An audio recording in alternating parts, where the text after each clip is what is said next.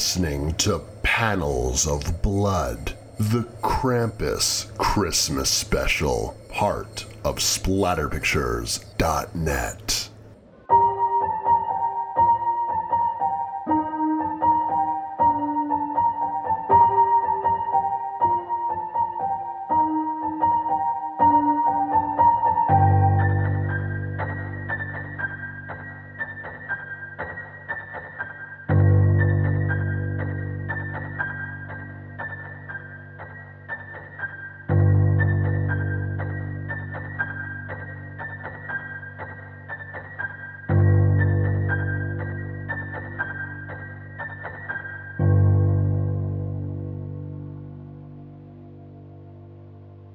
Hello and welcome to Panels of Blood, the Krampus Christmas Special.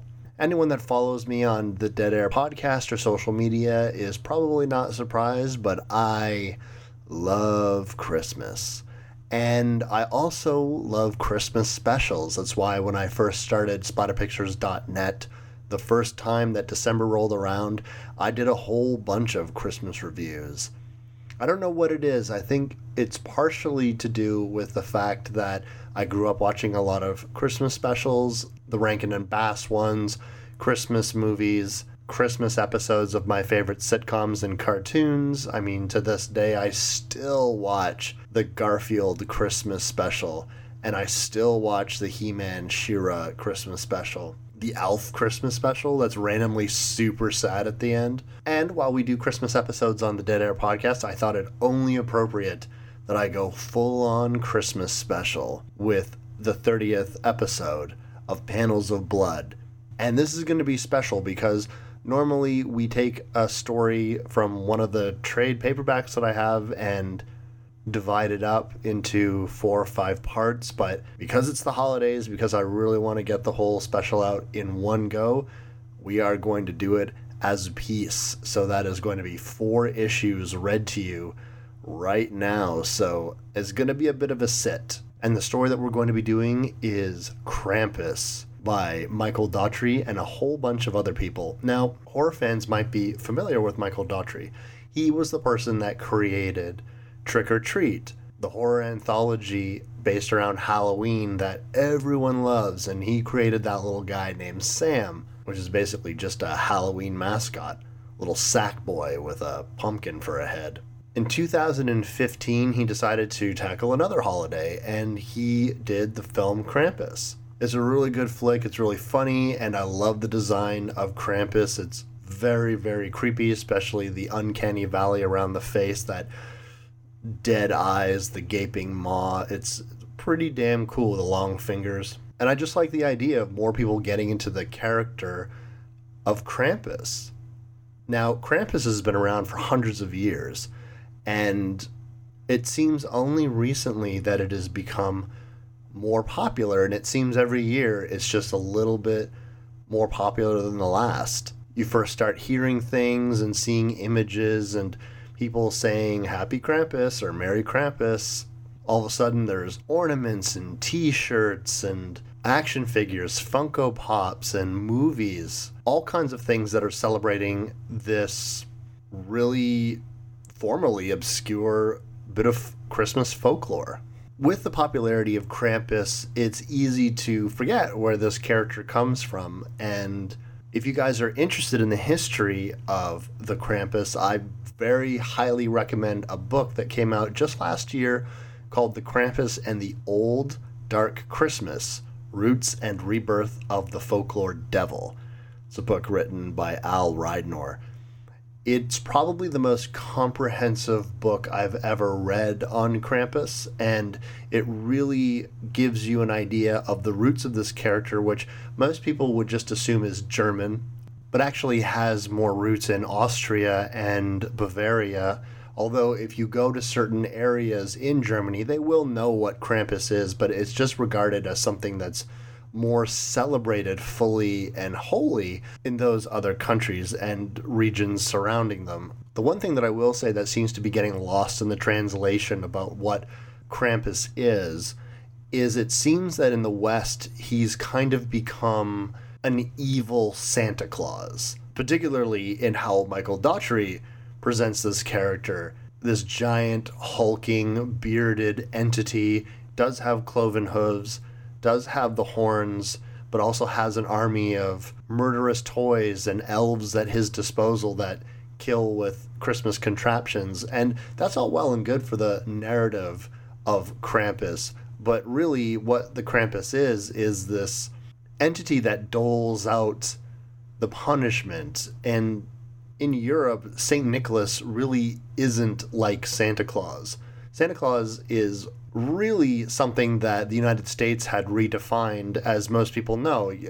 Even the image from Coca-Cola and whatnot, combining this idea of this altruistic being that will also, if you were a bad person, it would give you coal. Whereas in Europe, St. Nicholas really doesn't punish naughty kids. That is actually what Krampus does. So Krampus is the one with the coal and the stacks of Ruten and in some cases does bash kids with a switch or carries them up in a basket and then takes them away later to beat them. So really Krampus could be thought of more as a minion or an entity in service to St. Nicholas as opposed to the moon to his son, this thing that would get summoned instead of St. Nicholas. And in old depictions are usually shown together. St. Nicholas looking very regal and holy, and Krampus sort of skittering behind him, wielding his club and just being a hairy little devil. I've said this before on social media, and I probably said it on one of the episodes of the podcast if we ever got talking about Krampus, but what I love about Krampus and what to me Krampus has really become in the West is an excuse for horror fans and anyone that feels counterculture to be festive. It allows people permission to celebrate Christmas provided they do their own little irreverent twist. And I am not pointing fingers. You're talking to a person that has lots of Krampus ornaments on his Christmas tree. I absolutely love this tradition. I love how the West has embraced it. I love how, thanks to the internet, people can find out about this kind of thing. And as I was saying before, every year it seems to get bigger and more popular. And I promise you guys out there that this is only the tip of the crazy folklore that exists all over the world. Christmas can have a lot of dark connotations. If you are a person that likes the macabre, then might I suggest bringing back the old Christmas tradition of ghost stories. On the Dead Air podcast, we did Crimson Peak, and we talked all about how that is a forgotten tradition that we could easily bring back and why films like Crimson Peak are so perfect for around the holidays. And Krampus is just another part of that. It's this dark folklore, something sinister that we can just see out of the corner of our eyes in what is the darkest time of the year for us. I think that's what lends the Christmas season to such creepy little stories. And that is why we are going to be reading Michael Daughtry's Krampus, all 4 issues, right here, right now. And I am telling you, listeners, it is an absolutely perfect environment to do so.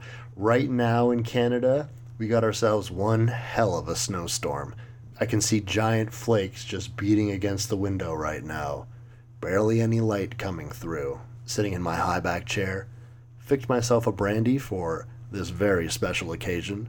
And so without further ado, I give you Krampus, Shadow of St. Nicholas. Stories by Todd Casey and Michael Daughtry and Zach Shields. Written by Zach Shields and Todd Casey. Co-written by Laura Shields. Story 1. Art by Christian DeBari. Colors by Mike Spencer. Book 2. Art by Man House. Colors by Guy Major. Book 3. Art by Stuart Sager. Colors Guy Major. Book 4. Art by Michael Montanat. Colors Mike Spencer. Letters A Larger World Studios. Cover Fiona Staples. Book design John J. Hill. Edited by Robert Napton. Establishing shot. The interior of a shopping mall. A crowd of about a half dozen parents and children wait to meet Santa Claus. This mall Santa himself is old, weary looking.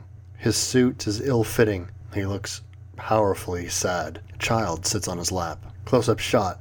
An exuberant child tells Santa what they want for Christmas. Santa: "What do you want, kid?" The kid: "I'm not a kid. I'm Julia. I want a bow, an arrow, like that girl in the movies." Close-up shot of Santa. A new child sits on his lap. "And what do you want?" The kid: "Fortress of Death 3 with..." Santa: "A shaving kit." Kid: "What?" Santa: "You're old." Inset panel. Santa pouring a little Christmas cheer into his cocoa, if you catch my meaning. A little girl with pigtails pulls on Santa's beard, while Santa himself appears to be asleep. "Santa, are you asleep? Your coffee smells like adult lemonade." Santa, now being shocked awake, his helper elf looking shocked as the little girl goes flying from Santa's lap. "Santa? Santa? Santa?" Santa awakes. "Charlie's got us surrounded! Evac! We need an evac now!" Santa stretching now, walking away from his chair. The little girl's mother kneeling down to help her child. "What's wrong with you?" From off panel. Santa's elf, Audrey. "Ma'am, I'm so sorry. It must have been an accident." The mother. "Get the manager. Now." Santa drinking his special cocoa, while the woman walks past him, holding her daughter. Santa. "You can talk to the manager all you want, lady, but only Santa can help pull that sleigh you're hauling," talking about her, wide behind. The woman suddenly turns around and slaps Santa across the face, his drink spilling out of his mouth. Whap! The drink he spit up went all over his manager. His manager has short brown hair, dorky, thin glasses, and a beard. He's wearing a festive holiday Christmas sweater with a snowman on it. His manager says, 2 weeks of working here and you haven't shown up on time once, let alone sober. You're grouchy, you scare the kids, make lewd comments to women, and you smell awful. If you weren't the only fat, old bastard with a beard who applied for the job, I would have said this day one, you're fired." Santa's elf, a young woman, attractive, short black hair, named Audrey, steps in.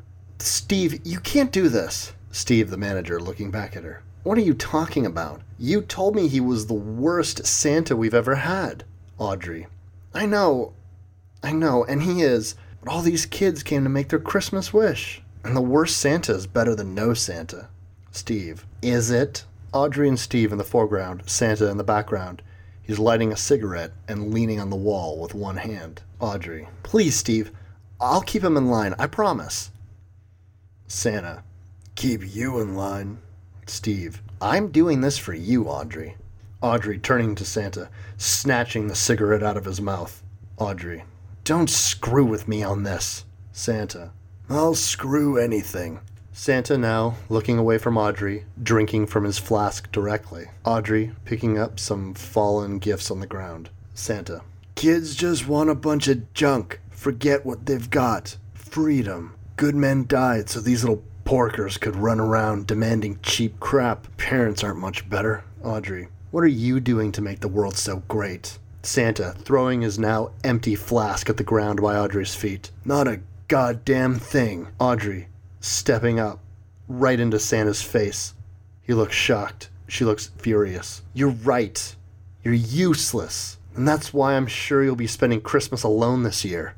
Santa, pointing an accusing finger at Audrey. She now looks shocked. "You don't think I got friends? I got plenty of friends, honey.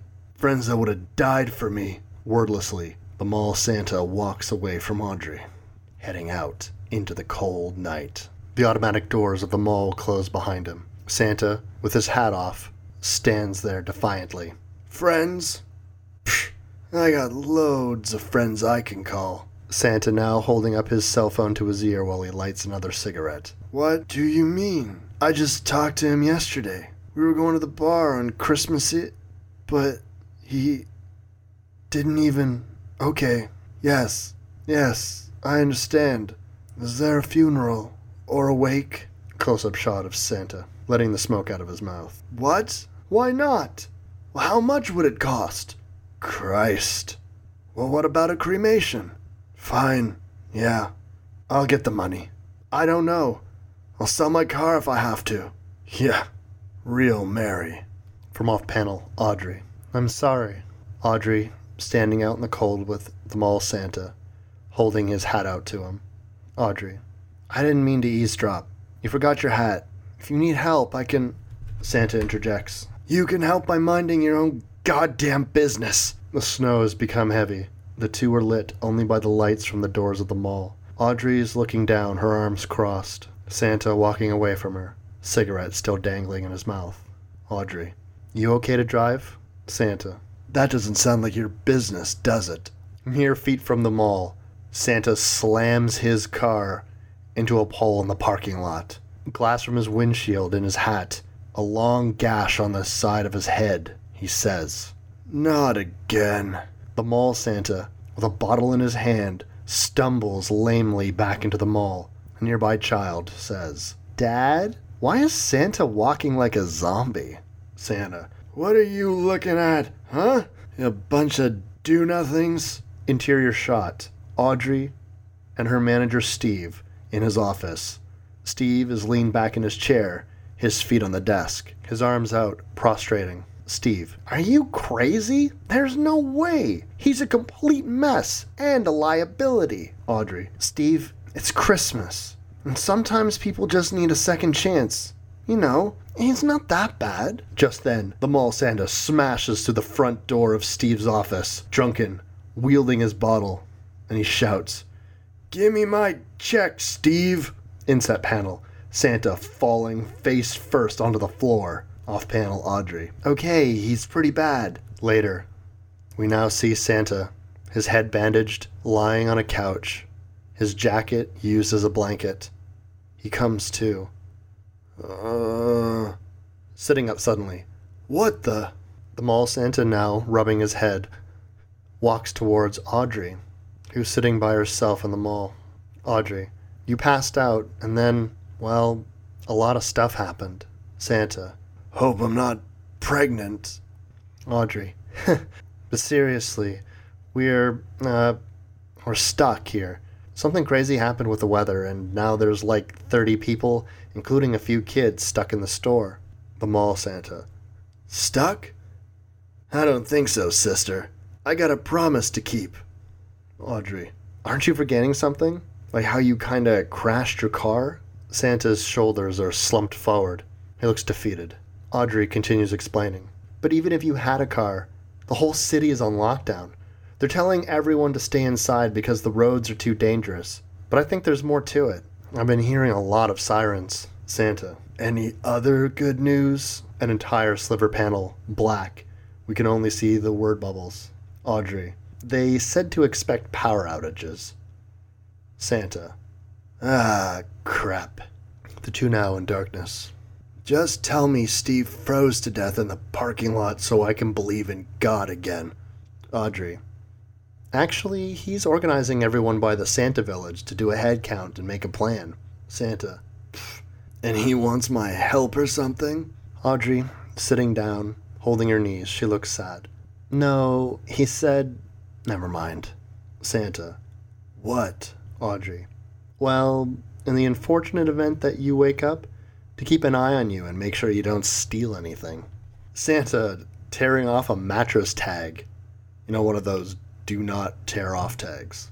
Well, good luck selling this mattress, Steve. Audrey. This isn't Steve's section. Santa. I'm gonna piss on his desk. A shot of Steve now, standing in Santa's chair in the middle of Santa's village. He has his arms out, and he's addressing a crowd of shoppers that are surrounding him. We don't know how long we're going to be stuck in here, so let's hope for the best and prepare for the worst. A close-up shot of Steve, pointing his finger, giving orders. One group pulls all the bedding, blankets, and pillows we can find. Another fans out to find all the food we can. A third gathers candles, battery-powered lamps, and a working radio. And Audrey will watch the kids. We need every strong hand we have gathering supplies. Oh, and no stealing. The mall Santa, with a bottle of champagne in his hand, shouts out to Steve. Hey, Steve. Steve. Yes, Santa? I'm just borrowing this.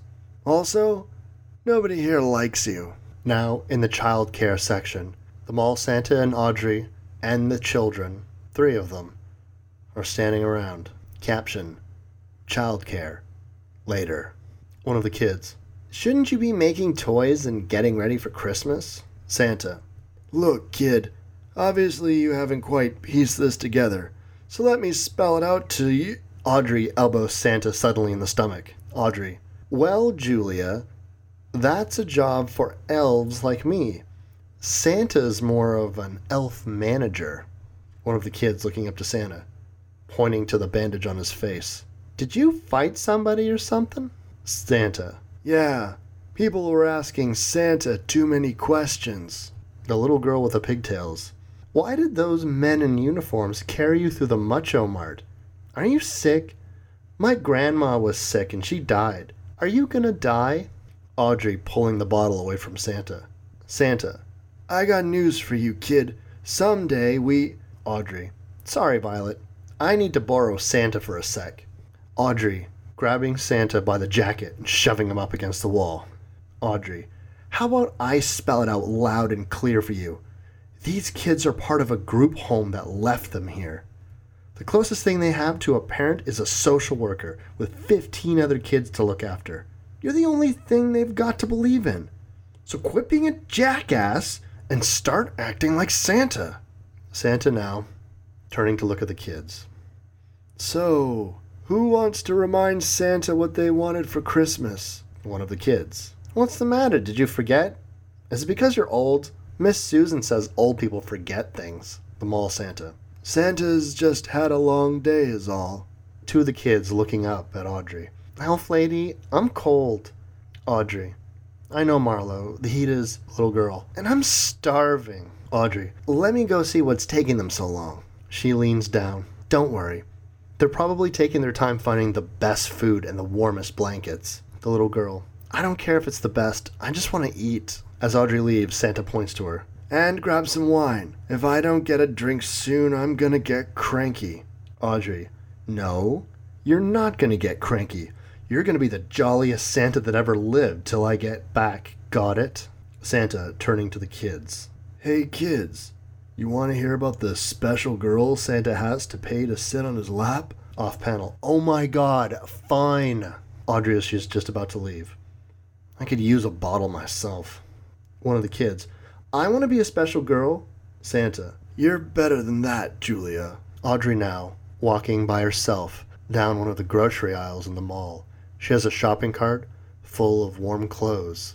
The mall is so cold, you can see her breath. She calls out, Steve? Yo! Anybody out there? Hello? A close-up shot of Audrey. She looks confused, unable to find anyone. Behind her, fiery, red eyes illuminate the background, but she can't see them. Audrey. I hope this isn't as bad of an idea as I think it is. She turns a corner to the wine aisle. Merry Christmas, Santa. Audrey, reaching out to grab a bottle of wine. She reads the bottle. France? French makes good wine, right? As she pulls the bottle away, in its stead is the severed, frozen head of a man, and she, in pure terror, lets out a scream. Cut back to Santa and the kids. The children heard the scream, as did Santa. Julia. What was that? Another one of the kids. It was a scream. I heard it. It was like an ah. Another. We're not dumb. Tell us what's going on, Santa. Santa turning to the kids, his face in shadow. It's, Then he gets into character. Ho, ho, ho. Why, the elves must be playing, reindeer games. How about we play our own game? You can each ask Santa any question you want about the North Pole, and I'll tell you my secrets. The kids seem into that. Really? I call first. How come Mrs. Claus never comes to the Macho Mart? Santa scratching his nose. Well, That's a good one, kid. Off panel. Come on, tell us. Okay. I guess I'll start by saying that Mrs. Claus is the best, most caring woman Santa's ever met. Off panel. Is she beautiful? Santa looks longingly up to the ceiling. So beautiful. And for a while we were the best of friends. But then the government called Santa and his reindeer away on a very dangerous mission. And when Santa came home, it was hard for him and Mrs. Claus to relate anymore. Santa now looks down, and a tear rolls down his cheek. I guess things kind of fell apart from there. But I hear she's happy with her new life. So that's good. Santa now perks up. Still got that bottle of wine in his hand. Sorry, kids. Santa is running low on his magic grape juice. So, who's next? Audrey, bolting as fast as she can down the aisles of the mall. The interior so cold that thick icicles have formed along the top of every aisle. In the foreground, one of the would-be mall shoppers, frozen solid in terror, their flashlight still on, illuminating them. Audrey, panting heavily as she runs, steam coming from her mouth. Suddenly, she's grabbed by the arm and pulled back. She shouts, "Whoa!" It was Steve, himself looking cold, icicles formed around his glasses and nose. Steve. They'll hear you. Audrey. Who? We see two small figures in tattered robes, either one of them wearing these strange carved wooden masks. They look like Gnostic elves. They're carrying the frozen corpse of another one of the would-be shoppers. Audrey off panel. What the? Santa now sitting cross-legged in a circle with the children. And that's why Santa doesn't have his sleigh anymore. All right, Marlowe, you're up. Marlowe. Tell us about the reindeers? Off panel, another kid. Yeah, are they nice to Rudolph? Do they have new babies? What are the babies' names? Santa. Well, our mission was very difficult and dangerous, but it brought Santa and the reindeer very close. Like brothers. Off panel. Ever since my brother turned 14, he doesn't play with me. He likes to look at ladies on the computer. Santa. Good man. The kids. So, what happened to the reindeer? Are you still brothers? Santa. Forever. But only some of the reindeer came back from the mission. And today, Santa found out he lost the last and best of them all. Julia. Rudolph? Is Rudolph dead? Santa. Oh, no. He's there just on vacation. Off panel. I think my dog Pepper is too. I bet they're having a great time hanging out on vacation together. Yeah, I'll bet. You know, for a bunch of rabbit turds, you're all right. Suddenly, the door behind them slams open. The children scream in fright. It's Audrey and Steve. Audrey is helping Steve walk. His leg looks wounded, his pants are shredded. Audrey, close the door behind me. Close the door behind me. Santa does what he's told. Jesus H. Christ, what the...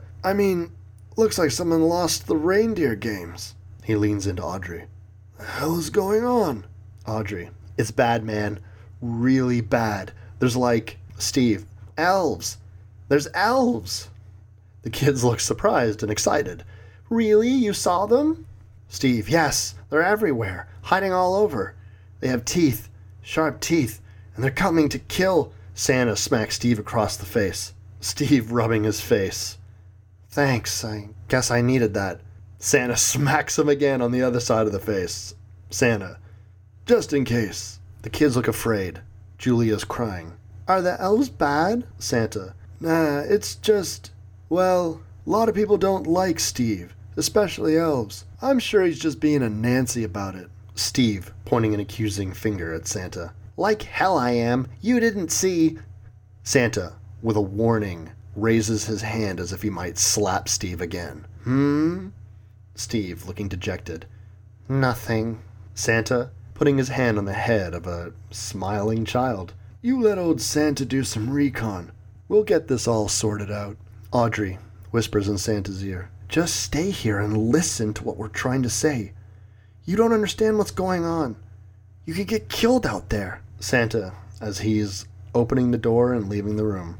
Audrey, I've been a lot of places where I could get killed. One more ain't gonna hurt. Inset panel.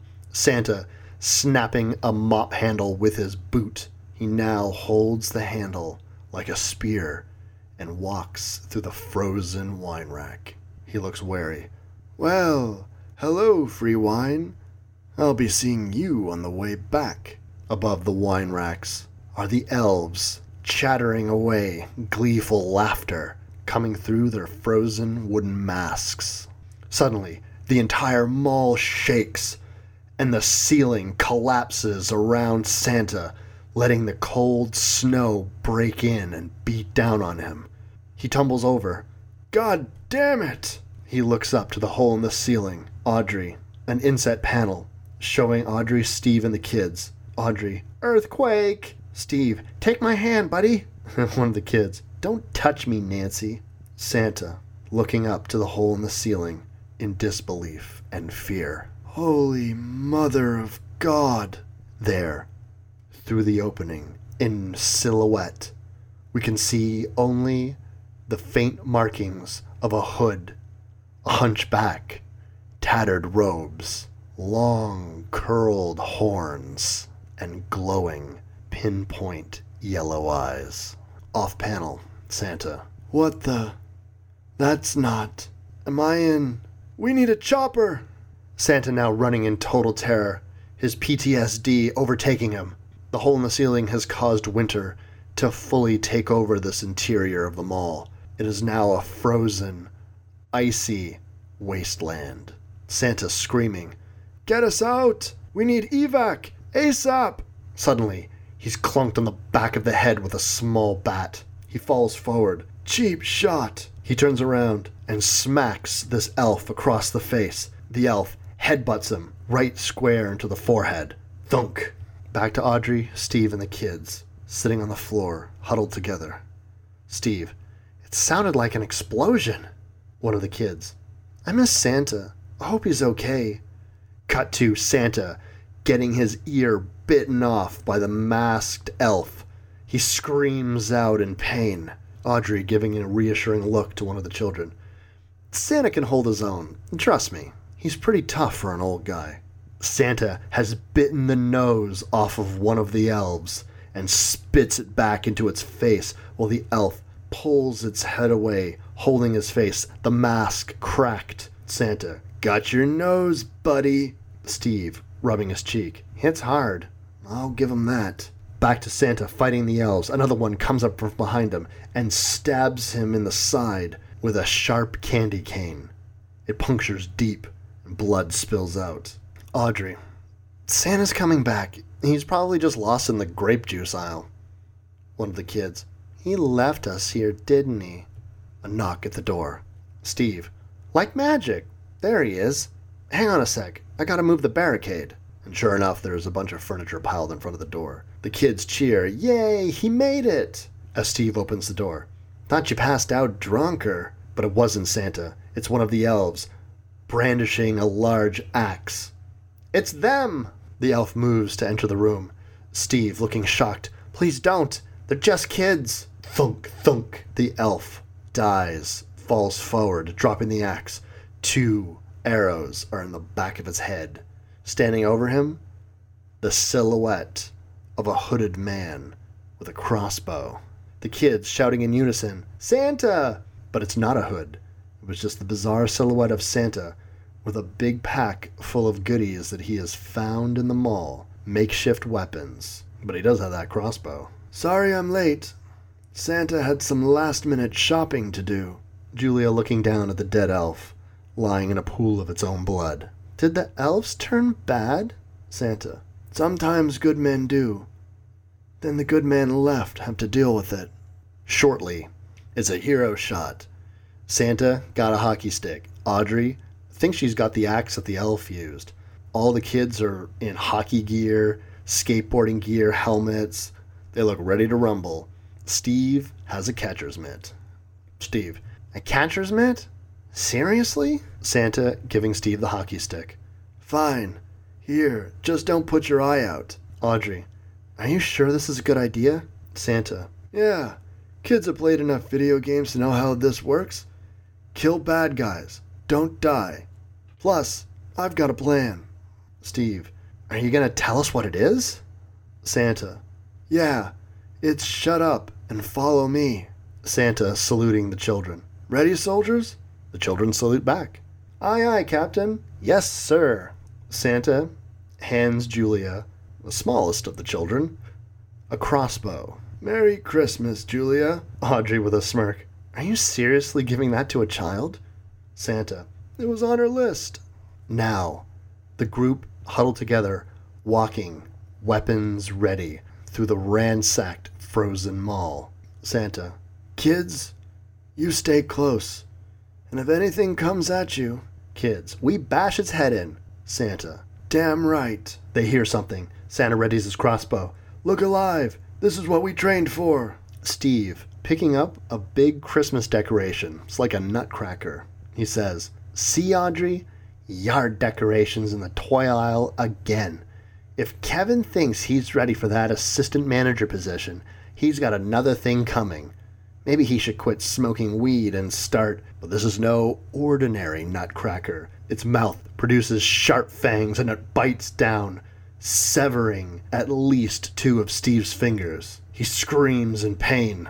Suddenly, it's not just a nutcracker, but a teddy bear, a giant robot, and all kinds of other toys with glowing red eyes.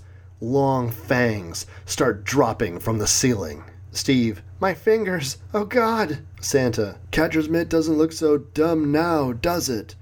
Audrey as she bashes one of the toys away. Santa, help! The kids are getting in on the action, firing with their crossbows, knocking a toy down with a headshot. The robot is walking towards the group. Steve now huddled on the floor, his hand bleeding profusely.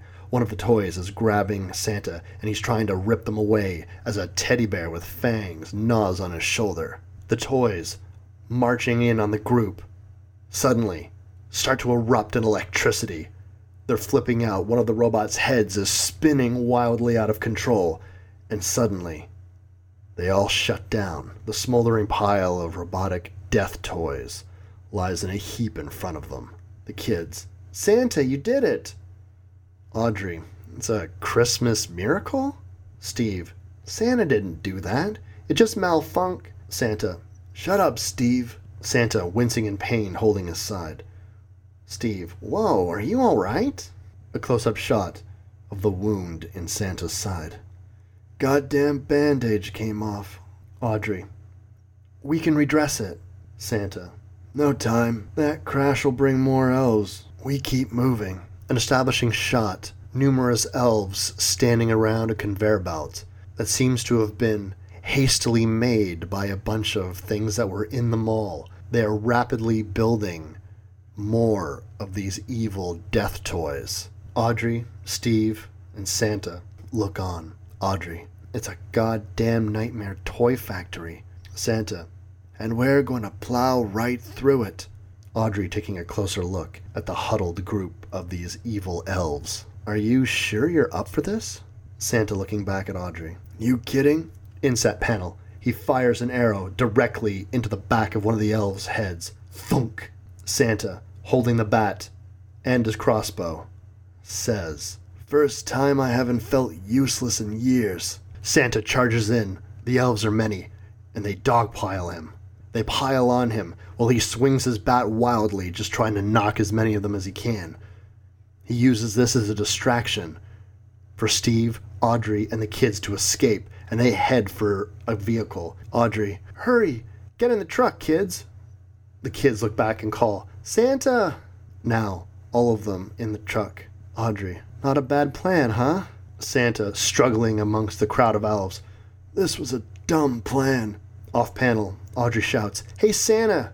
Audrey from the car. She's in the passenger side. She has the door open. Hurry your fat ass up! Santa, clunking 2 of the elves' heads together, cracking their masks. Now this truck, pulling a sleigh full of presents of all things. This still, by the way, is inside of the mall. They haven't left yet, even though everything is so frozen over and full of snow that you would think that they're outside.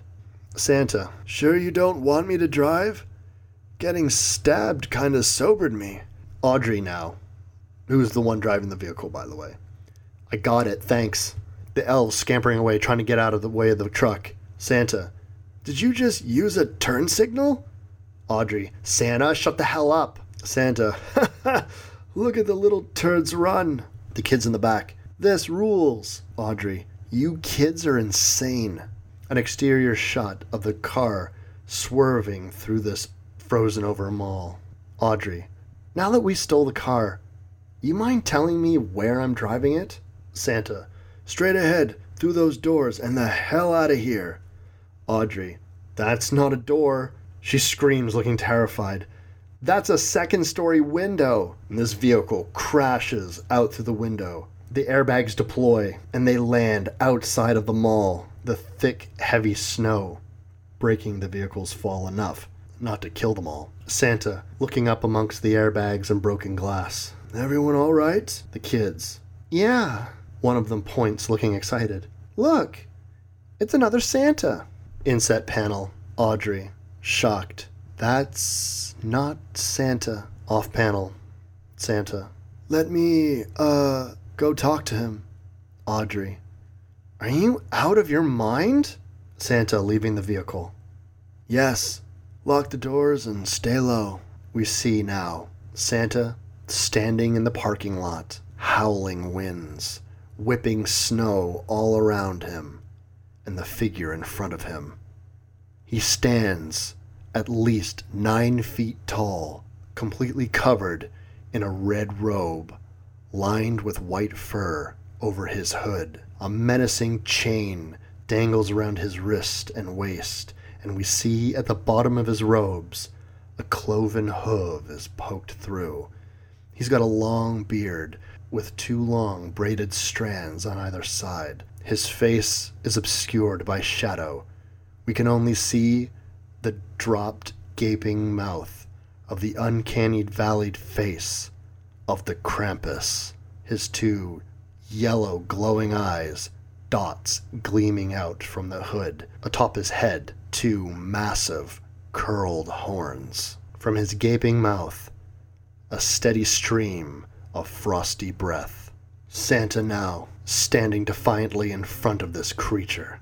Look, I don't know what you are, or what you want, but they're good kids.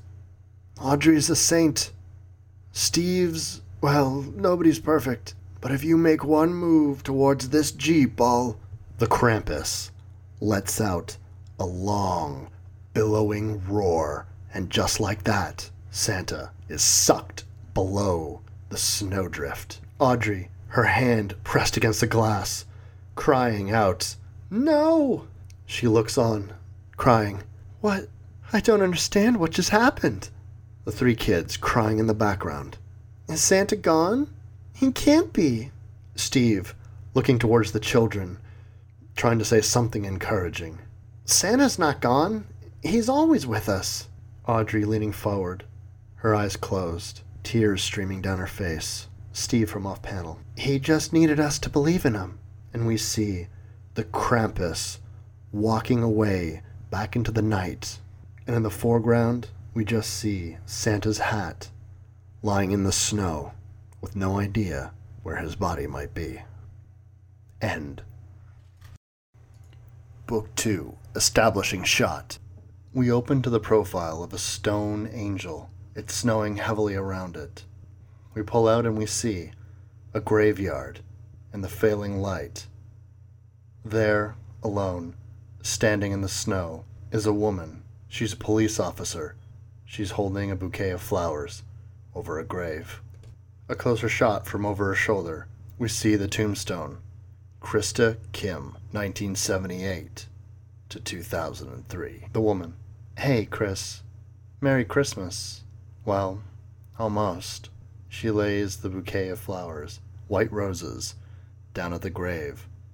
Next to it, someone has laid a poinsettia. The woman pulls the tag to read it. She says idly, You still have a secret admirer. Once again, I'm still your jealous little sister. The tag reads, Merry Christmas. If I could take your place, I would. You deserve better. An electronic voice. You're working on Christmas again, aren't you? The officer as she is walking out of the graveyard. Mom, we do this every year. Yes, I'm working. Yes, I'm still trying to find the asshole who ran down Krista. Yes, the cold still sucks. And no, I don't feel like I need to move on with my life. Sitting down now in the car, her mother says, Honey, it would mean a lot to us if just once you would fly out and spend Christmas with the family you have left. Some days it feels like I lost 2 daughters. It's a tragedy what happened to Krista, but sometimes life's not. The officer, You're right, Mom. Life's not fair, but maybe I can do something about that. Her mother, Sandy Kim, it's time to let go. Sandy adjusts her rearview mirror. Sandy looks at a photo of her and her sister. I guess I'm just not ready. The photo flutters down out of her hand. I gotta go, Mom. Tell Dad I said Merry Christmas. I love you. Reaching down to the floor of the car to pick up the photo, her lights see the foot of someone in the snow, and she reacts to avoid hitting them. In the heavy snow, she loses control of her vehicle. As she turns the wheel hard, she shouts, Oh, fuck. She comes to a stop and gets out. What the hell? She calls out to a passerby. Hey, did you see a little short guy run through here? The man is holding a large brown sack, and someone calls out after him. Police! That guy just stole our presents. The guy. She's lying. Fuck you. And he starts to run. She chases after with her gun pulled. Freeze! He trips and falls in the snow. And Sandy tackles him.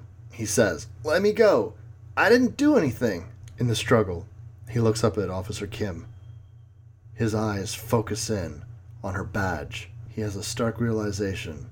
And then we flash back to him driving in a vehicle, casually lighting a cigarette. His headlights see someone in the cold, and his cigarette falls out of his mouth. We're back to the present. He says in disbelief, I know you. You're... Officer Kim's not listening. She has him cuffed, her gun still posed. Sandy. Yeah, I bet that you know every cop in the precinct, and I'm sure you know your rights by now, but you have the right to remain silent. We see her hurrying him in the back of her squad car, pushing his head down. He says, Ow! Jesus, I'm sorry, okay? Sandy. Great. You can tell that to the people you stole from, because we're taking back every one of these presents on the way downtown. She takes his sack of presents and puts them in her trunk. An insect-eye view from the interior of the trunk, looking up at her. She simply says, Loser, and slams the trunk closed and drives off.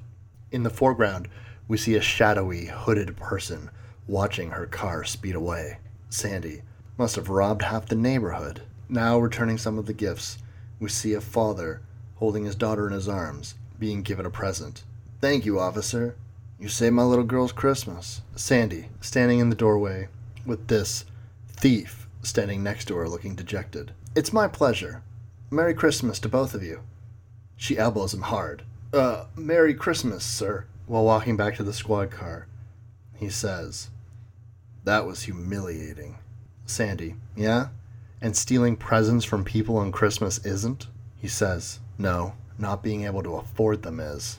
Now at the front door of another house, this thief holding one of the presents, and a little inset panel to let you know it's there. Sandy, last one. You'll thank me later. The thief, does that mean you're not taking me in? Sandy, no. She rings the doorbell. From inside, help me, please. Sandy pulls her gun. Don't move. The thief, okay, tell that to this present. A close-up shot of the present. Something is trying to push its way outside of it. The thief, what's in here? Sandy breaks down the front door and enters this building. The interior is completely filled with snow. We see debris, chairs, broken wood, sticking out of the snowdrifts on the inside. Sandy, pointing her flashlight. Police! Hello? Is anyone... Jesus, what happened? The police radio. Shots fired at 21 Riverband Lane. Nearest unit report immediately. Backup requested. Up a frozen flight of stairs, we hear a snickering. Kim over the radio. 31 here. I'm 448 Bonnie Meadow Drive. Possibly 207 in progress. She points her flashlight. She can see 2 distinct tracks and running between them, a drag mark. She enters the room and sees a frozen-over fireplace. The room again full of snow, a Christmas tree knocked on its side. Sandy, oh my God. The thief, still outside the building. Sandy, that mother, should have known he'd book it. The thief, holy Susan, help me! She thinks he's running, and she exits the building. We see the fluttering of some strange black feathery wings. Susan, stop! We see this thing has talons, and it's swiping at the thief, gouging his skin. He tries to cover himself in protection. He says, get it off me! Help! Susan aims her weapon. Get down! She fires. Snow and feathers go in all directions. And Rick falls to the ground. Whatever was shot is lying in the snow. But suddenly, it gets up again. Rick screams, holy shit! Damn it! Rick the thief. What was... Sandy, I don't know. We soon find out. It's some kind of demonic fanged cherub, another one of the Krampus's elves' sadistic toys. It dives at them to attack and then flies off. Rick, did you see? Sandy, yeah. Shut up and get in the car. Rick, wait a second. That was insane. What the hell was that? Sandy, I don't know, Rick. Get in the car. Rick, no way. I have to check on my family. Something crazy is happening here. They might need me. She repositions his hands and cuffs him. Sandy, you should have thought about that before you broke the law.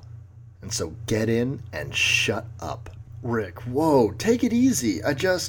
Sandy, be quiet and get in the car. I need to think. As Rick gets into the vehicle, he sees someone. Wait, no.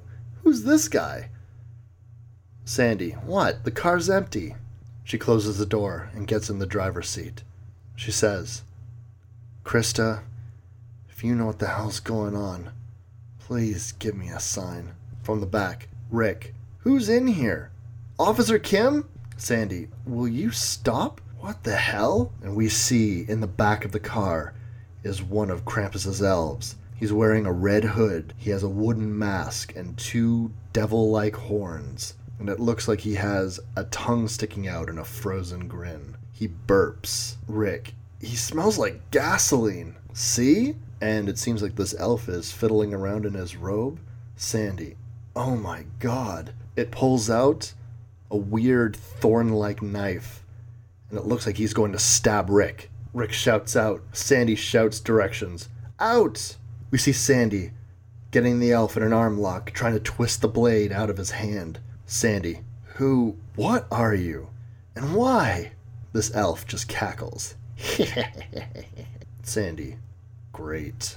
With all of her might, Sandy throws this elf pretty far from her car. She gets on top of him and pulls her gun out and shoves it in its face. Rick standing next to Sandy as she seems to have this thing subdued. Can I sit up front now? Sandy tries to start her vehicle. Click, click. Nothing. A look at the fuel gauge indicates the tank is empty. Rick, if I had a wooden mask stuck to my face, maybe I'd probably drink gas too. Sandy, maybe it's a sign. Rick, huh? Sandy, nothing. Keep an eye on him while I get the gas can out of the trunk. Should be enough to get us to the station. This elf in the back burps again, and Rick covers his nose and mouth in disgust. Christ, you smell that? Ought to just have him puke it back up into the tank. Rick looks back at the elf behind the cage separating the front of the police car and the back. Rick, keep your goofy eyes off me or I'll pepper spray him out of your face. He searches in the glove compartment for pepper spray. Rick, where's the goddamn pepper spray? Searching the car, he finds the picture of Sandy and her sister Krista. He says her name out loud. Krista, I'm sorry. The two sit silently in the car. Rick looks over at Sandy. Thank you for saving me. I don't deserve your help. Sandy, everyone deserves help. Plus, it's my job. Rick, no, I mean it. You're a good cop. Person, I mean. And Sandy, if this ends with you asking me out, I'm gonna throw you in the back with the crazy dwarf. Rick, no, it's not that at all. What I'm trying to say is I have to... The radio. All units be advised. Break-in reported at the Tad Ferguson's house, 412 Wellington Avenue. Sandy, I'm 5 minutes away, but I've got a full ride. The police dispatch. We'll notify backup. Just step on it because you know how big of a pain in the ass that rich bastard is. Sandy. Yeah, I know. Sandy driving the car with the gas presumably she got out of the back. Rick points ahead. Look out! We see in the distant headlights, it seems to be a snowman with long stick arms with 3 claws on each one. It has a sinister look on its face. Snowman face.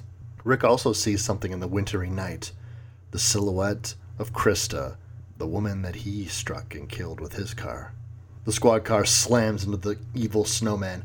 We see its smiling, toothy face fly up and over the car. The snow was dense enough to halt the vehicle almost entirely, and the pair lunge forward. Sandy, slowly coming to. Was that your sign? She rubs her head while Rick asks, You okay? Sandy, No. Yeah, I'll go take us out. Sandy's car also has a little shovel in it. This police car is very well stocked. From the car, Rick. You sure you don't need help? Sandy, unless you want to dig with your hands. Rick, honestly, I'd prefer that to being in here with him. Sandy, digging into the snow. Shut up and babysit. The radio in Rick's hand. ETA on Ferguson's house, Kim? Rick says idly. Hopefully never. Guy deserves to get robbed. Sandy, making my way, dispatch. But the streets are a bitch. Suddenly, Sandy hears a snap of a twig. She turns. No. And from seemingly out of nowhere, an entire half dozen of these elves is running towards her car, each one of them brandishing a knife or an axe, any sort of sharp little object. She aims her pistol. Stay back! She fires her gun, hitting one in the head. When the bullet strikes the elf, it's almost as if wood and straw splinter off of its face. 2 of the elves run away. They jump on the car, one of them smashing through the back, clearly trying to rescue their arrested brother. Sandy now in trouble. An elf grabbed around her shoulders with a knife to her throat. Another by her waist. A third still grabbing onto her leg, trying to hold her still, with 2 more elves running towards her. They wrestle Sandy to the ground. She shouts, No! An inset panel. One of the elves, with a frozen wooden grin, tries to pull a knife on her. But suddenly, from the back, his shoulder and arm is blown apart by a shotgun. Kaboom! It's Rick. Sandy shouts, Keep shooting! Rick, I'm trying. The gun's frozen. Rick cracks one of the elves in the face with the butt of his shotgun. And now, all the elves are running away in fear. Rick standing there, aiming his useless weapon. This gun's loaded, so you better fucking run. The 2 now standing alone in the cold. Sandy, I deserve this, don't I? She looks down at the destroyed, evil snowman she hit with her car. This is some kind of punishment, isn't it? Rick, Officer Kim. The dispatch. All officers report. Static. Needed at station. Static. Under attack. I repeat, The dispatcher screams, and the radio cuts out. Rick says, Officer Kim, we have to go. Sandy, I'm not leaving. Rick, what? That's crazy. We have to get out of here. Sandy, looking down at her radio. I'm not crazy, and I'm not leaving. I'm supposed to be here. It should have... Rick tries to pull her up by the arm. Rick, get up! What's wrong with you? Sandy and Rick now standing facing each other. I think this might all be my fault. Rick, no. Believe me, it's not your fault. Sandy, it is. It should have been me, not Krista that night. My sister died 12 years ago tonight. Hit and run. No witnesses or suspects or anything. It should have been me. Rick, what are you talking about? We pan out into the night. The 2 standing there now just in silhouette, next to the squad car. Sandy, the day she died, I ditched our family Christmas dinner to go to a party with my friends, but I got too drunk to drive home. So, I called her to come get me, and I made her sneak out and walk through a blizzard just so my parents wouldn't find out. She should have told me to screw myself. Sandy turning away, crying, holding her face. But she didn't. And now she's gone. And I'm paying for it, to put things right, to even things out. Sandy sobs by herself. Rick, you're right, but it's not you that needs to even things out. It's me, Sandy. Sandy, what are you talking about? And how do you know my first name? Rick, because I'm the one who hit her. Sandy, in one deft move, snatches the gun out of his hand. Rick, Sandy, wait! Sandy, shouting, you son of a bitch! And she cracks him across the jaw, blood spewing out of his mouth. He falls to the ground. Sandy, aiming the shotgun. Get on your knees. Rick, spitting blood into his hand. I'm sorry. I'm so sorry. I don't know what I can say. Sandy, grabbing him by the back of the jacket, she shoves the shotgun barrel into the back of his head. You better tell me you're lying. Rick, I wish I was. She cracks him again with the butt of the shotgun. Now, standing over him, she kicks him in the stomach. You coward! She pulls him up again. Did you even check if she was okay? Rick, it was too late. I'm sorry. We see Rick getting pulled to a sign that says, Christmas tree is for sale. She handcuffs his hands around it. Rick, please, take me into the station and I'll confess. I'm so sorry. Sandy, I'm not taking you anywhere. She stands up defiantly. I'm leaving you. Sandy, getting into the car. She pulls away. She looks back one last time. We see his silhouette vanishing in the snow of her side mirror. She drives on ahead. We finally found him, Krista. Now you can rest. We're back with Rick as he watches the squad car pull away. A close-up of his face. Tears streaming out of his eyes. Biting his lip, he simply says, Please forgive me.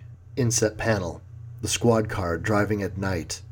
The blizzard is still raging on. We see the interior of the car, Sandy, crying as she looks forward. She drives down the empty streets of the town. She looks at a group of these sinister snowmen with spiky sticks sticking out of their bodies, menacing a nearby house as she drives by. She says, But why isn't anything changing? It's all still... She looks to the passenger seat, empty. This isn't what you wanted. She slams her fist down on the steering wheel. Damn it! And we see an overhead shot of the car, making a swift U-turn. She drives back to where she came, back to the Christmas tree sign. She gets out of the squad car and aims her flashlight. Police! Who's there?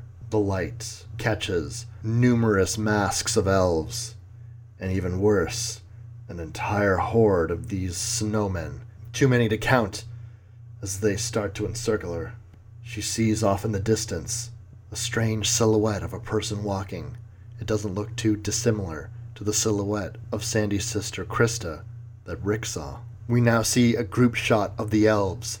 The lead elf has a bloody knife, and he's surrounded by evil toys, deadly nutcrackers, sinister teddy bears, malfunctioning murderous robots. Sandy pumps her shotgun and blows the head away of a snowman. Another shot. She knocks one of the toy bears aside. She pumps her gun again, firing off, out of rounds. Sandy reaching into her jacket. Not done yet. She pulls out her pistol. A series of 4 rapid panels. Blam! Destroys a robot. Blam! Destroys an evil doll cherub. Blam! Shoots a nutcracker right in the mouth. 3 more shots, taking out 3 more elves. 2 getting shot center mass in the chest. 1. Boom. Headshot. More elves start to head towards her. She aims her pistol. Click. Out of bullets. She produces from her jacket a road flare. Hey, you like drinking gasoline, huh? She lights the flare. Here's dessert. She throws the flare, landing right by the same elf that had drank all her gasoline, just as it burps. Katoom! The entire area is engulfed in flames. We see the burning bodies of these elves flying in all directions. Smoldering embers of evil toys and elves land on Sandy. She squints her eyes at the light. Jesus! Suddenly, when the fire dies, she looks into the blistering cold, and she sees the silhouette of Rick. She calls out to him, Rick! We see him right where he was left, handcuffed to the Christmas trees for sale sign. But she puts her hand to her mouth in horror, and we see a close-up of Rick's face. He's succumbed to the cold, frozen solid, icicles forming down his face, the tears in his eyes, shiny icicles themselves now. His eyes glassed over. She kneels down to his frozen corpse and hugs him. "I'm so sorry, Rick." She sees in his hand a tag. She pulls it free of his grip. "Wait, I know this writing." The tag reads, "Merry Christmas. I'm sorry I didn't tell you sooner. You deserve better." We now see Sandy Kim back at her sister's grave. She had to be sure. She kneels down to where the poinsettia was left, where the last tag was left. She says, holding both of the tags, "I'm sorry, sis. Losing you hurts so much, but I didn't mean to. I hope you can forgive me." And we can see both tags clearly now. They are indeed a match. Rick was the one leaving the letters. She says, "And Rick, too." We see Sandy now, lying down, partially fetal position, over her sister's grave. "He's right. You deserved better." And we see 4 panels. Sandy lying on the grave. We pan out. She's more covered in snow. We pan out again. She's even more obscured by the snow. And in this last panel, she is completely covered, buried. The last page, a gorgeous splash, looks almost like a Norman Rockwell Christmas card.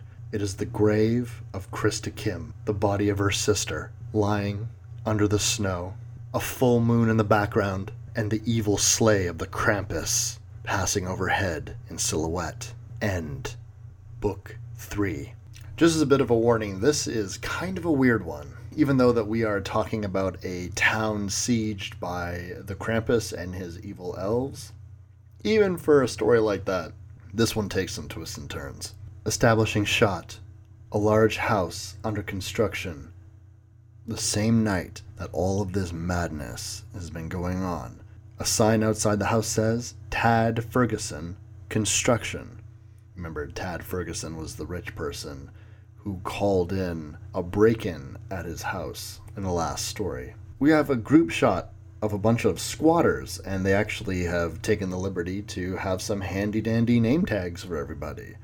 We have Shawnee and Tiffany, Noel, Louie, Mary Lou, and Bill. They're of all ages, couple of kids. Shawnee and Louie look pretty young. Noel and Bill, African Americans. Tiffany seems to be a white girl, blonde, 30s or 40s maybe. Mary Lou in silhouette. I'll try to keep everyone's names straight. There's a lot of characters in this story. Shawnee. If we're having Christmas now, then when's Santa coming? Tiffany. Santa will still come in 2 days for real Christmas, but he won't mind us celebrating now since it's the last night we have with all of our friends. Mary Lou. Marlon used to make beans like this when we would go camping in the Catskills. That was after Last Tango in Paris, of course. Louis. I'll bet. Bill. Camping. The thought of having to start sleeping outside again just pisses me right off. Noel. Get the sand out of your crack, Bill. Let's make our last night fun. Shawnee. Why do we have to find a new place to live? Why can't we stay here with our friends? Tiffany. Because this house is old. We were borrowing it for a while. But now someone needs to knock it down and build a new one. Mary Lou. Older lady. Big hair. She's hanging a Christmas ornament on a little Charlie Brown Christmas tree they got in the background, while Bill drinks a bottle of wine. Wine seems to be a really popular drink in this town. Mary Lou. Bill says, This house is just fine, but that Tad Ferguson bastard has to build another Mucho Mart to keep his 20-year-old gold digger swimming in diamonds. Mary Lou. Marlon always favored gold. Bill. A real woman like you doesn't need to hide behind diamonds or gold, Mary Lou. Noel, leading down to Shawnee. Let's not talk about it now. I'm just happy to have a family to spend Christmas with. Shawnee lifts up a gift that was on the floor. My present is shaking. Is it a hamster? Bill and Mary Lou look out the window ominously. Mary Lou. The whole house is shaking. Could be an earthquake. Bill. It's not an earthquake. There seems to be a team of construction workers outside. Bill bursts through the door. Clear off, you bastards. We got till sunup tomorrow, and when you come back, you better bring some more guys, because Silky Bill lies down for no man. He's like charging at them. Two police officers who are with the construction workers are waiting. A male police officer puts his hands up. Easy, Bill. We don't want this any more than you do. Me and Officer Medina have been looking the other way for 2 months, and you guys haven't stirred up any trouble. Officer Medina. But the ever-charitable Tad Ferguson moved up the demolition to jumpstart his vacation to the Bahamas. Tiffany, Shawnee, and Louie, all in a panel together. Tiffany. So you're just gonna throw us to the streets? What about our stuff? Shawnee. I don't want to go to jail. Louie. Don't worry, Mom. They're not getting through me. One of the construction workers. Your stuff, lady? It ain't even your house. You're lucky we don't have you hauled in for trespassing. Bill charges the men again. Mary Lou shouts back, Bill, no! Bill, time to dance two-step. That old construction worker cracks Bill right across the jaw, smirking as Officer Medina tries to break them up. He says, arrest him. He assaulted me. Officer Medina, she says, you punched out a 65-year-old drunk man. How about you give us some space to clear these folks out, and we call it a day? Tiffany, holding her daughter Shawnee. Don't worry, honey. Bill's a tough customer. He'll be okay. Officer Medina. Do you need a ride to the shelter? Tiffany. Thanks, but no. We tried that. The kids got lice, and I woke up to a naked man peeing on my suitcase. We'll make our own way. Our group of squatters has left the house. Into the night. Into the cold. They all look back. I think it might be Louie that's saying this. It's hard to tell with the silhouettes.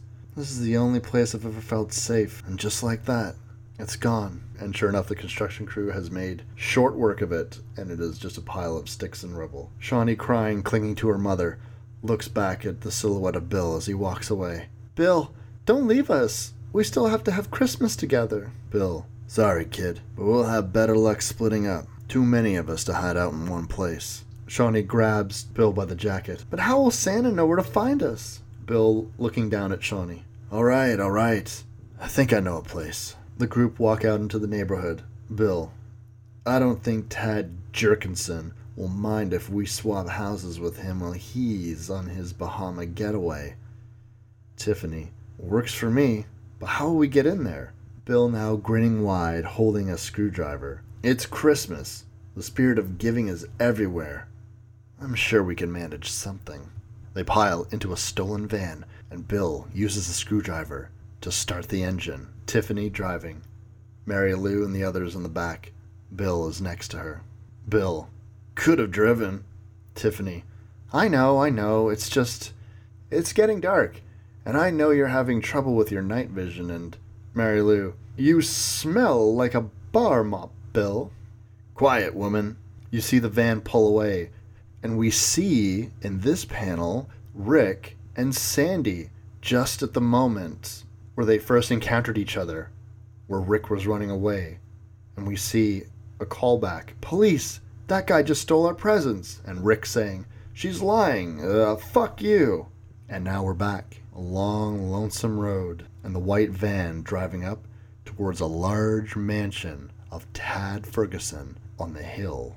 They knock over his mailbox. 412 Ferguson. Tiffany. Whoops. Bill. Told you I should have driven. Mary Lou, pressing herself up against the glass of the van, looks at this huge mansion. Lewis off panel. It's fucking huge. Tiffany. Mouth, Lewis. Watch it. Mary Lou. Marlon had better taste in houses. Now we see Louis crouching at the door, picking it with 2 bits of wire.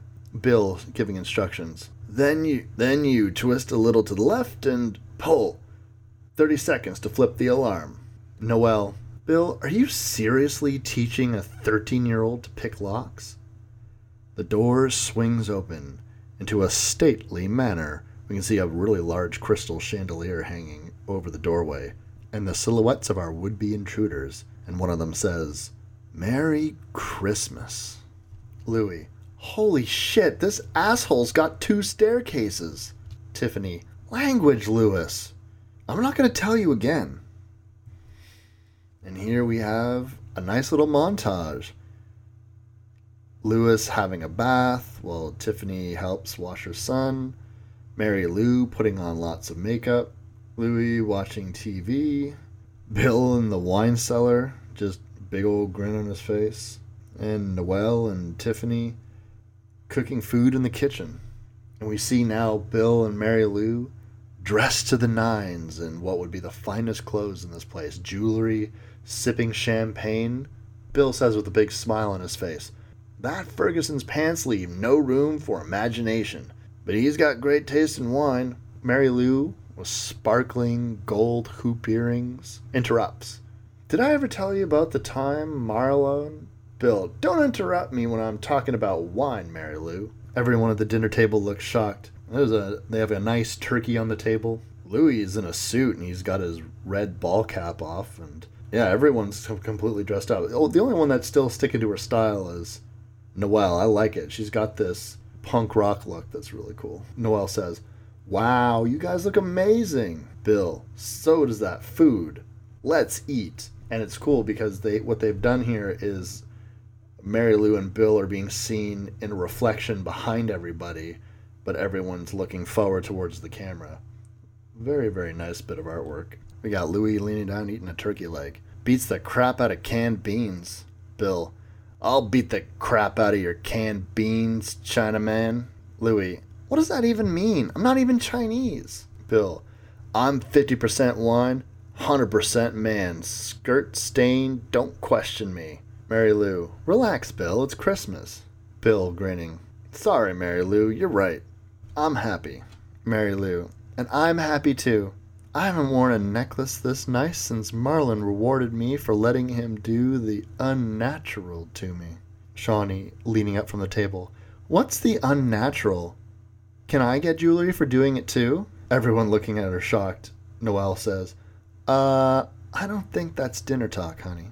Tiffany, putting her hands together in prayer, says, "Let's all say what we're thankful for instead. I can just start with how thankful I feel to have you all here in this beautiful home. Even if we are..." Boom! Everyone's shocked as the doorway opens and a silhouette of a stranger is here. And he says, "You have got to be kidding me." Shawnee, "Merry Christmas, Mr. Ferguson." A close-up shot of Tad Ferguson, old and miserly. Well, he's not that old, but this artwork really makes him look all gnarled and shit. "Merry Christmas? You're in my house." We see him walking forward with 2 briefcases. "You're in my house. You're in my fucking house." Bill, "He seemed nice." They're all getting up to leave, and Bill grins. "Tiffany, this food looks delicious. I'm taking it with me." Tiffany, "Kids, leave your food. It's time to go." Tad Ferguson comes back, this time with a gun. "Don't go. I'd hate to see all my food and wine go to waste." "I'm so glad to see you've helped yourself." Tad Ferguson now pointing the gun at Bill. Shawnee, "Your clothes too. Bill and Mary Lou borrowed some clothes, so they look nice for Christmas din." Bill looks shocked with a utensil in his mouth. Tad Ferguson aims the gun. He almost looks like Two-Face in this shot. One big saucer eye and a big toothy grin, and then the rest of the other side of his face in shadow. "That's right, young lady. They do look nice. And you know what?" A panel of Tad dialing a phone. Oh, wall phone. "I'm gonna invite some friends over, and we'll have the most wonderful party together." Mary Lou, "I love a good party. Will there be any young men? I love a good party. Will there be any young men? Ever since Marlon left, Tad, "You shut up, you goofy bitch." Bill goes to run. Tad aims his pistol and fires. "Don't fucking move or I'll..." Boom. Tad looking positively demonic with this lighting and camera angle, his hair flowing out in all directions. He grins as he speaks into the phone. "Hello, police? Yes, this is Tad Ferguson. I'd like to report a break-in." We now have a group tied together in a circle, sitting on the floor. Tad, keeping his gun aimed at them. "You can keep the clothes. I'd rather burn them than see them on my family again." Shawnee, "Mom, I'm hungry." Tad, "Well, you should ask Santa for a better mother this year. Then maybe you won't turn into another leech sucking money from hard-working Americans like myself. Tiffany, shut up. Shawnee, yeah, you monster. Tad, going to walk away. Nice. I'll be downstairs enjoying a lovely meal if you... Same panel. The lights are now out. Tad, a power outage? God damn it, if Christmas wasn't bad enough already. Bah humbug is an understatement. We now see Tad sitting in a chair next to a roaring fire that's lighting the room. He's shouting up to the second floor. I better not hear any funny business up there. I got some bird shot ready for whoever wants it. Tad, looking out the window, he sees a bunch of very small, very creepy, robed individuals scampering up to the house. Tad, police my dick. Looks like Sheriff Halmer just lost next year's campaign funding. Somebody says softly from the tied-up group. Look at those fucking things. Goddamn amateur hour out there. Oh, it was Bill. Noel turns to him. What did you say? We see an exterior of the house. A bunch of tied-up, frozen people are out there. Bill says, I said Tad's kids can't build snowman for shit. Put your ears on, girl. What follows is a sequence that's a little hard to follow, but I'll do my best to describe it.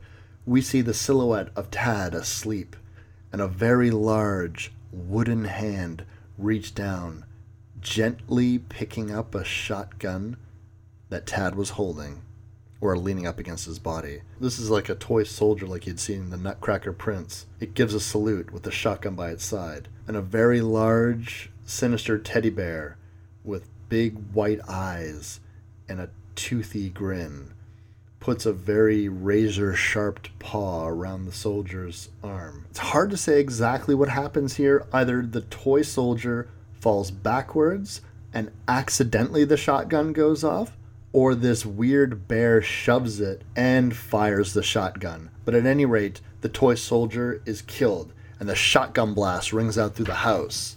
Tad wakes up. Whoa, what are you? Noel, did he just shoot someone? Bill, I hope it was himself. We see Tad sitting up in the chair, and now this teddy bear is towering tall. It's 10 feet tall at least, filling the entire room. It has a wild, demonic-looking face, and Tad says, Stop! Holy shit! Wake up, Tad! Wake up! He bolts out of the room. Make them stop! He turns a corner, and he sees some people tied up. Spider webs around them. Long claws, hanging upside down, and he screams. Tiffany, listening. Whoever it is, they got him. Shawnee, does that mean they're gonna come get us? Bill, no way. Silky Bill isn't gonna go down as easy as that soft batch yuppie. I can promise you that. And we can see the bear and more toys starting to pile on top of Tad. Stay away from me. The front door of the mansion bursts open, and it's our old friends, the elves. They have a huge sack in their arm. Bill puts out his hand to try to stop them from coming any closer. Dear God. And then he screams. Tiffany, oh, whoops. I was wrong before. Now they got him. Bill, tell they I owe him a drink. Tiffany, you can tell them yourself. I think they're at the door. We can see Louis struggling with his binds, and he pulls out a small pocket knife. They manage to all cut themselves free before the elves enter the room, and Bill, with some kind of an implement in his hand. Oh, it's a bottle. Nice one, Louis. Now let's show these fuckers what we're made of. Tiffany, don't encourage him, Bill. And Louis Catterson, where did you get that knife? Louis, I stole it from Tad Nerdison. We see Bill now standing there with his bottle, looking down at one of the elves. Sweet Jesus, what the hell are you? The elf reaches out to take his bottle. Hey, he's after my friggin' booze. Bill and the elf struggles. Are you psycho? Just let him have it. Bill, not happening. There's 3 things Silky Bill doesn't share, and that's a lady's bed, a man's toothbrush, and Silky Bill's booze. The elf manages to snatch the booze and runs off with it. Bill, son of a... An exterior shot. Tad Ferguson wrapped up in a huge sack while the elves carry him away. From the house, Shawnee, Mom, they got a bag full of presents. Tiffany, I don't think those are presents. Now we see a huge pile of all of those brown sacks that we've been seeing the elves carrying around the story. And from it emerges a hand, Tad's hand. He pulls himself weakly from the sack, but now he's not wearing any clothes, only some tidy whities. Shivering in the cold, he walks forward, his knees close together. Hello? And we can see that there's nothing but frozen bodies coming out of these bags. Tad holds his face. They're frozen alive! He immediately tries to escape, and he comes across the toy factory. Same one that we saw in the very first story at the Mucho Mart. Tad. Oh my god. This time we can see a different angle of it. We can see that there's a huge green cistern of some kind, and on top of it, a conveyor belt and a bunch of elves just throwing humans into the mix. And from the bottom is spewing out a bunch of evil teddy bears. Bill running through the cold trying to get away, but he can hear the music of a Jack-in-the-Box. He reaches out to silence it. Easy, fella, just take it easy. Then boom, the Jack-in-the-Box explodes. And this is actually a reference to, a lot of these toys have been referenced in the Michael Daughtry film Krampus, but this one was actually pretty noteworthy because it's the big Jack-in-the-Box that actually swallows children whole. Tad says, nope, that's not it. And this Jack-in-the-Box grabs the top of Tad's head, biting down, swallowing him whole until there's just a leg dangling out. And then we see an inset panel of one of the elves pointing, giving this Jack-in-the-Box directions. And this Jack-in-the-Box spews Tad out like a bullet, and he lands right into that big green drum. He lands inside this fluid, and he reaches out. He's now almost glowing with this irradiated green sludge that is covering his body completely, and he shouts, "Help me!" before he sinks below the surface. There, in this green fluid, he begins to come apart, and then all of a sudden, through his mind's eye, he's someplace else. Still nude, being held on either side by elves, he says, "What? This is where I grew up. What am I doing here?" We see these elves now pointing to a trailer with the lights on.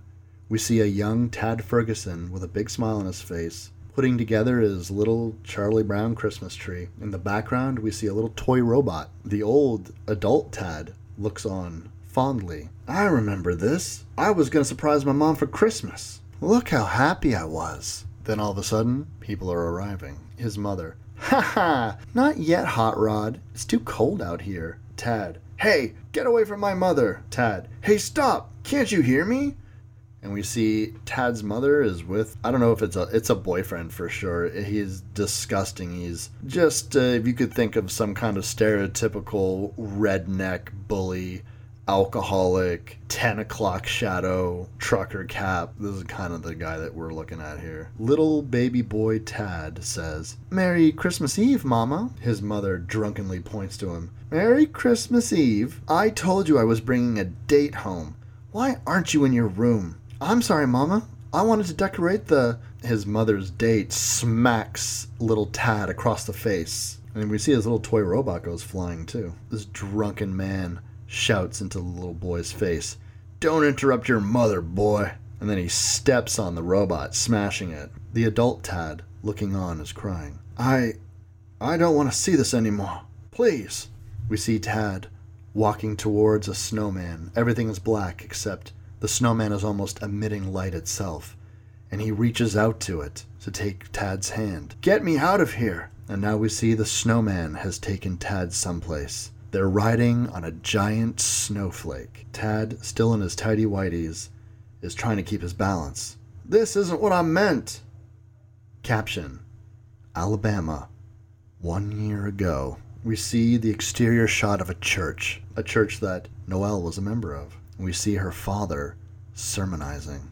"Tomorrow is Christmas, but today we're talking about an infection. And I know y'all know what I'm talking about here. I'm talking about the sinners. I'm talking about men who lay with men and women who lay with women." Close-up shot of Noelle. She's crying while listening to this. "My own daughter Noelle, caught in the devil's web, taken from the Lord and the righteous path." Noelle can't stand anymore, and she bursts out of the church, running out into the cold. The congregation behind her. Amen. And now we see a younger Bill Caption, Harmton Town, Ohio, 35 years ago. Bill, clearly a boxer. But I really need the money, Frank. He's got Frank is some kind of manager. Looks like Mick from the Rocky franchise. I'm sorry, Bill. This is the end of the road. They're not giving us any more chances after this. And we see Bill walking towards his door with an eviction notice. We see the snowman now with Tad riding on that snowflake, looking at a lonely Bill surrounded by wine bottles. Tad says, I get it. They had it hard too. Just let me out of here. We see Bill reading a letter. I told you it was the last time. Don't try to find us. Merry Christmas. Simone and the kids. We flash back again, this time to Mary Lou. Young, beautiful.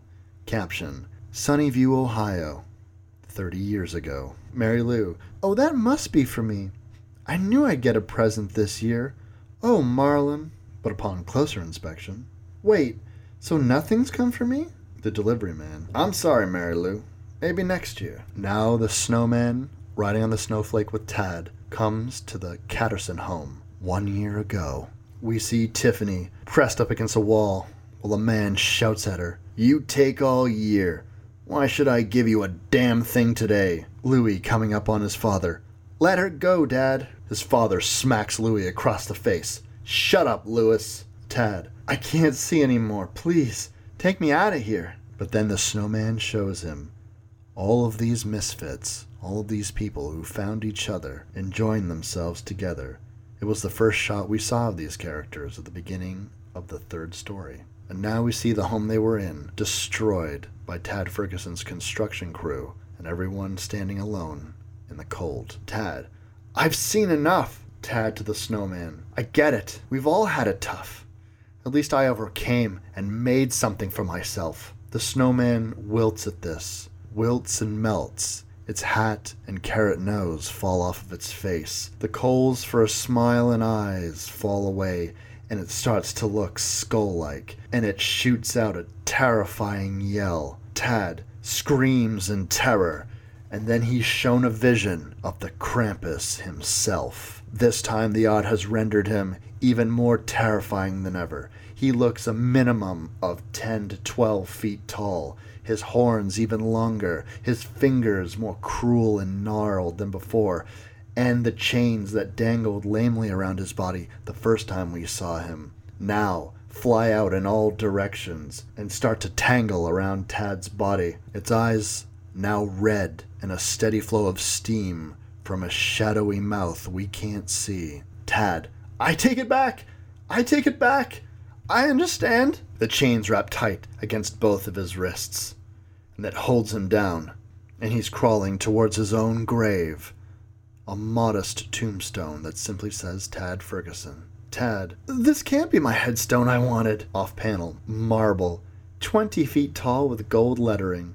In the foreground, a laughing couple. In the background, Tad, tangled in chains. He shouts, Hey asshole, get your hands off my wife, Tad's wife. But I figured, what will he care? He's dead. And that's a down payment on a house in the Bahamas for me and my cutesy wootsy. Her cutesy wootsy says. Ha ha ha, wait, well, that's me, right? Tad's wife. Yes, sweetheart, that's you. Tad points. You two-timing ungrateful bit. He stops, and then he just cries as this new couple walks away. His wife says, Anyway, I figured I might as well pay my respects. No one else is going to. And we see in Tad's hand, he's still holding the small toy robot. All of a sudden, Tad is flowing in that same green goo, but now it's blue, and he just lamely says, Take me back. The elf that was in the previous story, tongue out, pointing and accusing, mocking finger at him as he repeats, Take me back. We see a TV monitor with no picture, and then the picture suddenly turns on, and on it is the very same robot. The robot speaks. Take me. What? We now see this little robot free of the television screen. What have you done to me? He looks at his reflection in the monitor. His reflection is of him as a little boy. My robot. We see the shock overwhelm him as we see the image of him as a little boy on the TV monitor turn to a frozen corpse. Cut to Macho Mart, December 24th, where our first story began. And if you remember, all of a sudden when the toys were attacking Audrey and Steve and the kids, they all malfunctioned suddenly. Well, this explains it. We see an image of the toy robot. At its center, the young face of Tad, and then on the other side, morphing into the hideous, fearsome robot we saw at the first story. And that's where Tad's consciousness is, as we see one of the children in the hockey gear running for his life, and he shouts, "Audrey, help me!" Tad the robot, "Come on, Tad, you have to." Audrey, reaching out her hand, "Marlo!" Tad the robot, "Take control." Tad the robot now, exploding in that big field of electricity which shorts out all the toys. And Tad the robot says, "Merry Christmas, fuckers." And as Tad the robot and all the other toys lie broken on the ground, Audrey and the kids saved, he says, "Ha ha ha, you did it, Tad. You saved Christmas." And then 2 elves, one with a giant hammer, walk towards him. Another one of the elves has his finger to his lips as if to shush Tad. They level the hammer at his head, and Tad realizes what they're about to do. "Wait, stop. Aren't you going to turn me back? I did good. And with one mighty swing, the elf smashes the robot Tad's head, destroying it. And in a little inset panel, we see the hammer lying on the ground next to a lone screw. End. Book 4. It's now the day. It's snowing lightly, but the storm is past. We see a young family playing in the snow, throwing snowballs around a snowman. Tad Ferguson, in his underwear, holding a toy robot, walking through the snow. Caption, Christmas morning. Tad looks at the family. They look back. The mother shields their daughter's eyes. The husband, honey? The wife, "Close your eyes, kids." Tad, with a big smile, waves in an exaggerated fashion. "Merry Christmas." They all say together, "Merry Christmas." Softly, the father, "Everyone get inside." Tad, "Beautiful day. Just beautiful." We see the interior of a crashed car, one that hit a pole in the Macho Mart parking lot. It's our old friend, the mall Santa Claus, waking up with one hell of a hangover. What the hell happened last night?" He touches his side, where there is no wound. "Phew, the stabbing midgets weren't real." He reaches for his keys, which aren't there. "Shit." He looks at the bottle of wine. Better get started." But the bottle is empty. Inside are his car keys, and on a keychain is a strange jingle bell. He shakes it. Jingle, jingle. "What the?" He smashes the bottle. He holds up the bell to his eyes. We can see it says Krampus. He reads it. Gruß von Krampus? Santa taking a car that's attached to a sleigh, a giant sleigh, full of presents. It was on the interior of the mall. Santa driving the sleigh. "Hope these boxes aren't empty, 'cause I was too lazy to check." He stops in the middle of the road. Standing in front of him, still holding the robot, a nearly nude Tad Ferguson. Santa, "You gotta be kidding me. Tad Ferguson?" Tad in disbelief. "Santa?" Santa, "Yeah, and if you find yourself some pants, you found yourself a ride." Establishing shot. The cemetery. We see the same sad angel, and waking up on the grave of her sister, Sandy. She's leaning against the tombstone. Krista? She looks down at the poinsettia with the tag. Oh no. Holding the tag, she looks over. Rick. She gets into her squad car and peels out of the cemetery, driving to the Christmas tree farm. She gets out and runs to where she had handcuffed Rick, but he's not there. All she finds lying in the snow is a bell that says Krampus. A voice off panel. "Can I help you, officer?" An elderly man approaches with a cane. "Doing some last-minute tree shopping?" She looks at the bell. I think I'm a little too late, the old man. It's never too late for Christmas, you know. She smiles. Yeah, I guess not. She drives away, now with a big tree on top of her car. She speaks into the radio. Dispatch? Can I get the address for a Rick Lamera? Sandy. What the? If today couldn't get any weirder. Sandy. She points to a screen. An alarm's going off. We see the sleigh with lots of children running towards it. Santa driving. Tad Ferguson, still nude, in the back of the sleigh, along with Audrey and Steve. They're all cheerfully throwing gifts to children. Steve. Audrey, I'm really happy I still have all my fingers. Audrey. So you keep saying, Merry Christmas, kids. Sandy gets out of her squad car and looks at the group. What's going on here? You're blocking the whole goddamn street. Tad, throwing a present towards her. Don't be a bah humbugger. It's Christmas. She looks at the present in her hand. The children say, Yeah, don't be a bah humbugger. She smiles. Well, this is almost strange enough to make me feel okay about how I woke up. Santa gives her the wink and the gun while he has his arm around a kid. Tell me about it. The kid. You're hurting me. Sandy drives away, waving as she goes. You all have a Merry Christmas. Sandy makes her way to a broken down trailer home. We see the interior. Rick. He's got 4 children and a wife. They're looking at a sad Christmas tree. They're huddled around each other for warmth. His son. It's freezing, Dad. Rick. I know, I'm sorry, guys. Squeeze in closer. We'll keep each other warm. You see Rick passing out 4 candy canes to his children. And I know it's not much, but times are tough. And I think even Santa had to cut back this year. I'm really sorry, guys. There's a knock at the door. At the door is Sandy. She's got a stack of presents. She just says, Hey, Rick. Rick looks over. Officer Kim, she says. Okay, so something weird happened to me last night. And by the looks of what's going on out in the streets, I'm not alone in that. So maybe you had the same dream? But either way, she hands him the stack of presents. From Krista and I both. On top of the pile of presents is the tag that he wrote. Merry Christmas. If I could take your place, I would. You deserve better. Rick. Thanks, Officer Kim. You know I really need to say... Sandy. It's okay. I know. Merry Christmas, Rick. We're now back at the abandoned home that Tad Ferguson was about to have demolished. Dirty, empty dishes. Along the fire, simple, dirty white socks for stockings. We see Bill and Mary Lou huddled together at a modest fire.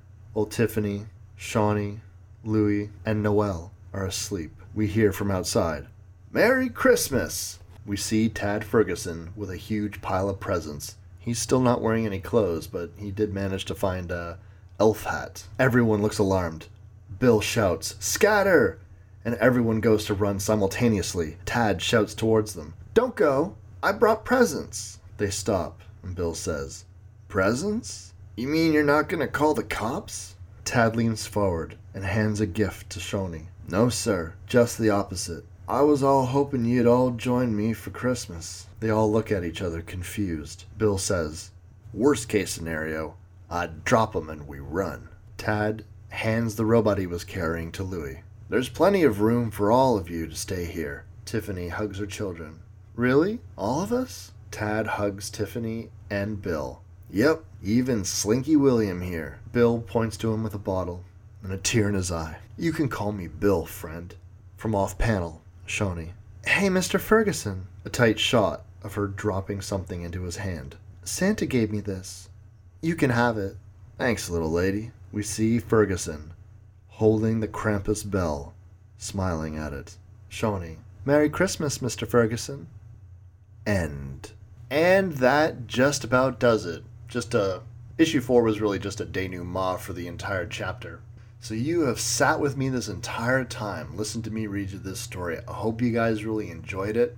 At the beginning, it's not entirely clear why the Krampus is attacking. In Michael Daughtry's fiction, it's when someone is really disillusioned or doesn't believe in the true meaning of Christmas that the Krampus will come visit you.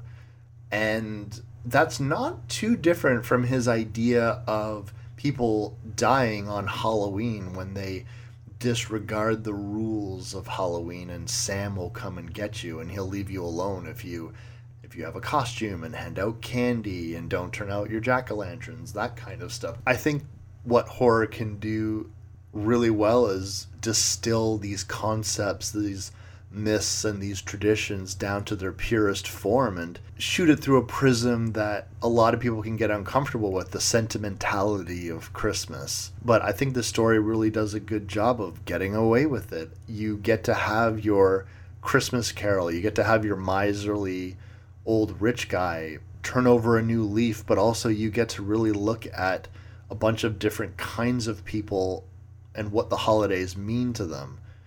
You have a war veteran with PTSD.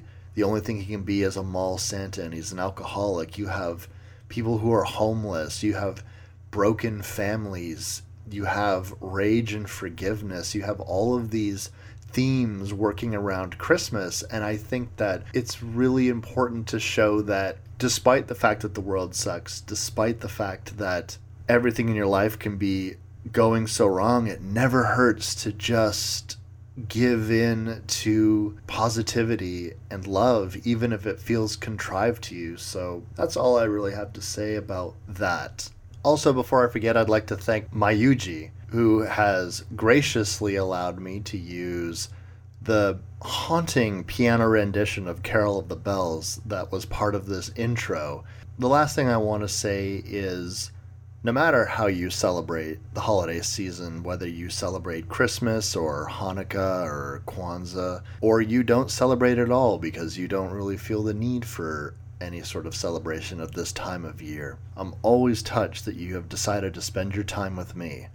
You know, I started this podcast back in early 2017, and it started off as a really weird idea. I just had this notion really late at night that I tend to do, that I want to read comic books, and I want to read horror comic books, and what do I do with this urge to do something? And so I go to my closest friends, or I reach out to random people on the internet, and Chris Begarin whipped up art, and my friend Matt Burnett helped me come up with the name of the podcast, and I reached out to a random guy on YouTube, Rick Hunter, who provided the intro and outro music for the show, and a couple of days later, we had our first episode of Panels of Blood. And over this time, you guys have really jumped in and let it be known that you really like the show. And believe me, every like, every comment, every time you show me a picture of comic books that you bought because I was reading them, it just means the world to me. So from the bottom of my heart, to all the people that I just named, to people that I haven't named that were really supportive early on, my mother, of course, who I even tried to wrangle to do the intro for me. It wasn't quite working, but she still was game, and she came over, and, you know, we tried to work it out, but it didn't work, and I felt so bad for wasting her time. But she's known me long enough that knows when I'm doing my projects, things can happen like that. So just so you guys know, this is going to be the last episode of 2017. So whatever you got left of the year, just make the most of it. And, you know, I see a lot on the internet. 2017 has been a pretty harsh year for a lot of people. I guess all I have to say to that is, don't wait for a calendar day to take the reins of your life. I think humans are the least happy when they're not moving forward. I know I am.